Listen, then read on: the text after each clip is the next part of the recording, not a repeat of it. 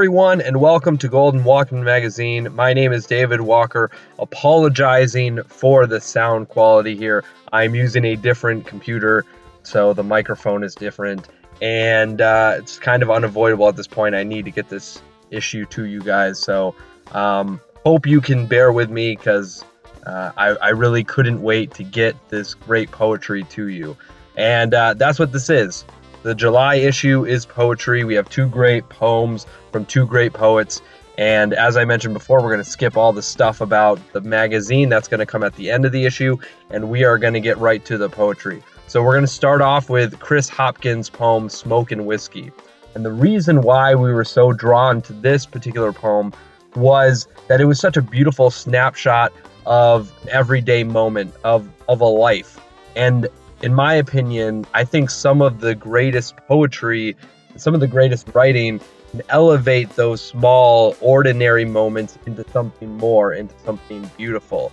And this particular poem does that incredibly well. So without any more of my rambling, here we go. This is Chris Hopkins' poem, Smoke and Whiskey.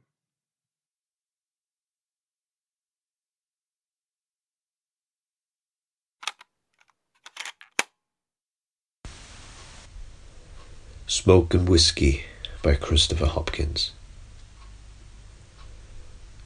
The warm rasp of bullet-tipped fingers on violin, of a nylon six-string hum, and the brushings of a side drum. Honeycomb light, nursing the mood and tempo between the walls. We drink from short glasses, eyes of black in the electric glow. Time capsuled until the closing bells call for taxis, and out with the currents of the crowd we go, our watchfires of certainty flicking out their tongues to taste the night. Us smiling with the secrets of the womb we made there, secrets we'll take home and place on the shelf like pine cones, and look to when the weather comes too much.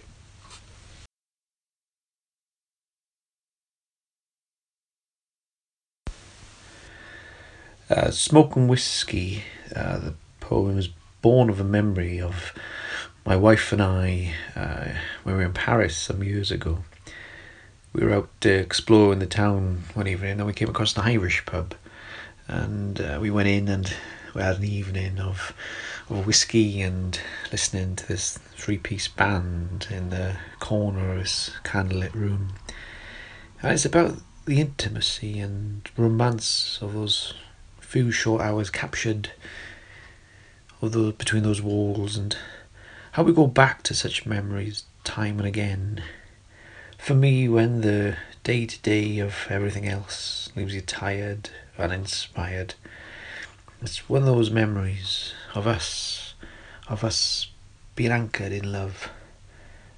Memory as a haven when the world becomes too much.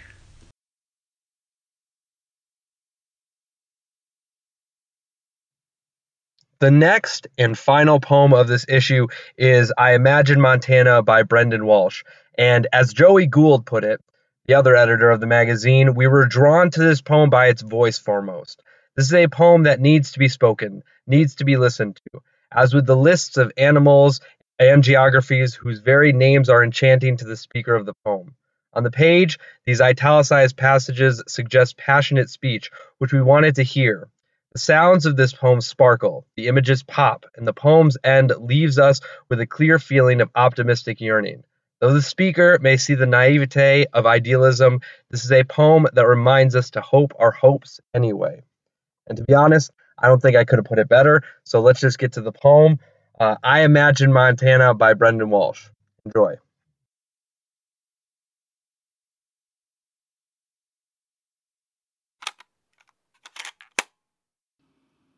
My name is Brendan Walsh. This poem is called I Imagined Montana, for Jim Harrison, 1937 to 2016.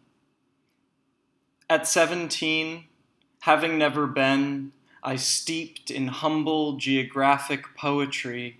Google searched Montana rivers, trout, Absaroka Range, Bears Paw Mountains, Badger Hills, bison, grizzly, bighorn sheep, lynx, elk, moose. Plain silence desperate, I fantasized a farm full of foxes below hulking Rockies. Field green, so green, English failed it. With a beard, never realized I'd hot foot through stone creeks, my red-tailed pack in tow. We'd drink rivers or slay solitary deer peaceful on far-out edges of our land. I'd take visitors, sure, people from cities lusting for westness, for Montana, footprint weight, water thirsting through it, peaks demolishing grass skies.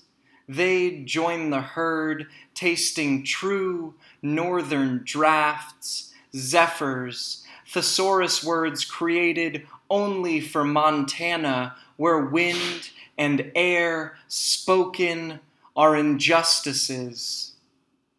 Montana, my quiet revolution wanting nothing, a false future, free the grid of days and speech, a never time which was not, has not been. 1 decade later, the deep chest hurt longing of not Montana, but there are words, Pioneer Mountains, Beartooth Mountains, Bitterroot Mountains, and in my crazy mountain's head, I am running four-legged with foxes, feasting on daylight, brushing bellies on wildflowers.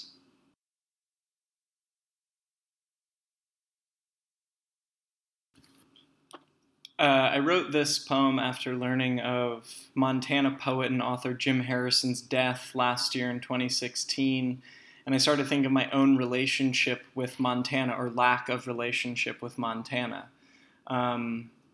This poem is about not only my fantasies as a teenager of moving to Montana and having somehow a farm full of foxes, but also the triumph of language to create experience, even if I've never actually lived it.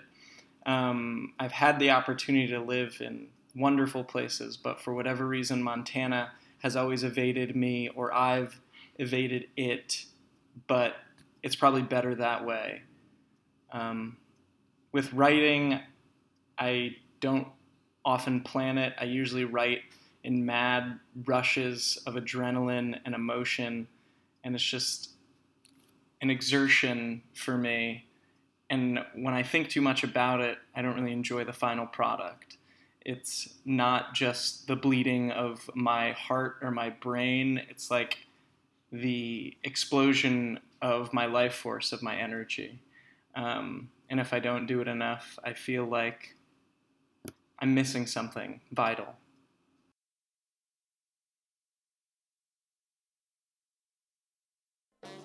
All right, so I hope that you enjoyed this issue, July 2017, which was poetry, and come back for more next month. So I am David Walker, one of the editors, and Joey Gould is the other editor of the magazine. A couple of things that are happening right now. If you are listening to this today, which is July 31st, this is the last day to submit to our audio chapbook contest. So the winner of this contest is going to be published solely as an audiobook. There is some money involved. There is percentage of sales, etc. So if you have this chapbook in your hand and you think it would sound great as an audiobook, send it our way. Our judge, Simeon Barry, will choose the winner. And we would love to hear from you. But if this is too late for you, you are in August now, or you do not have that chapbook for us, we have our dialogue submissions open right now.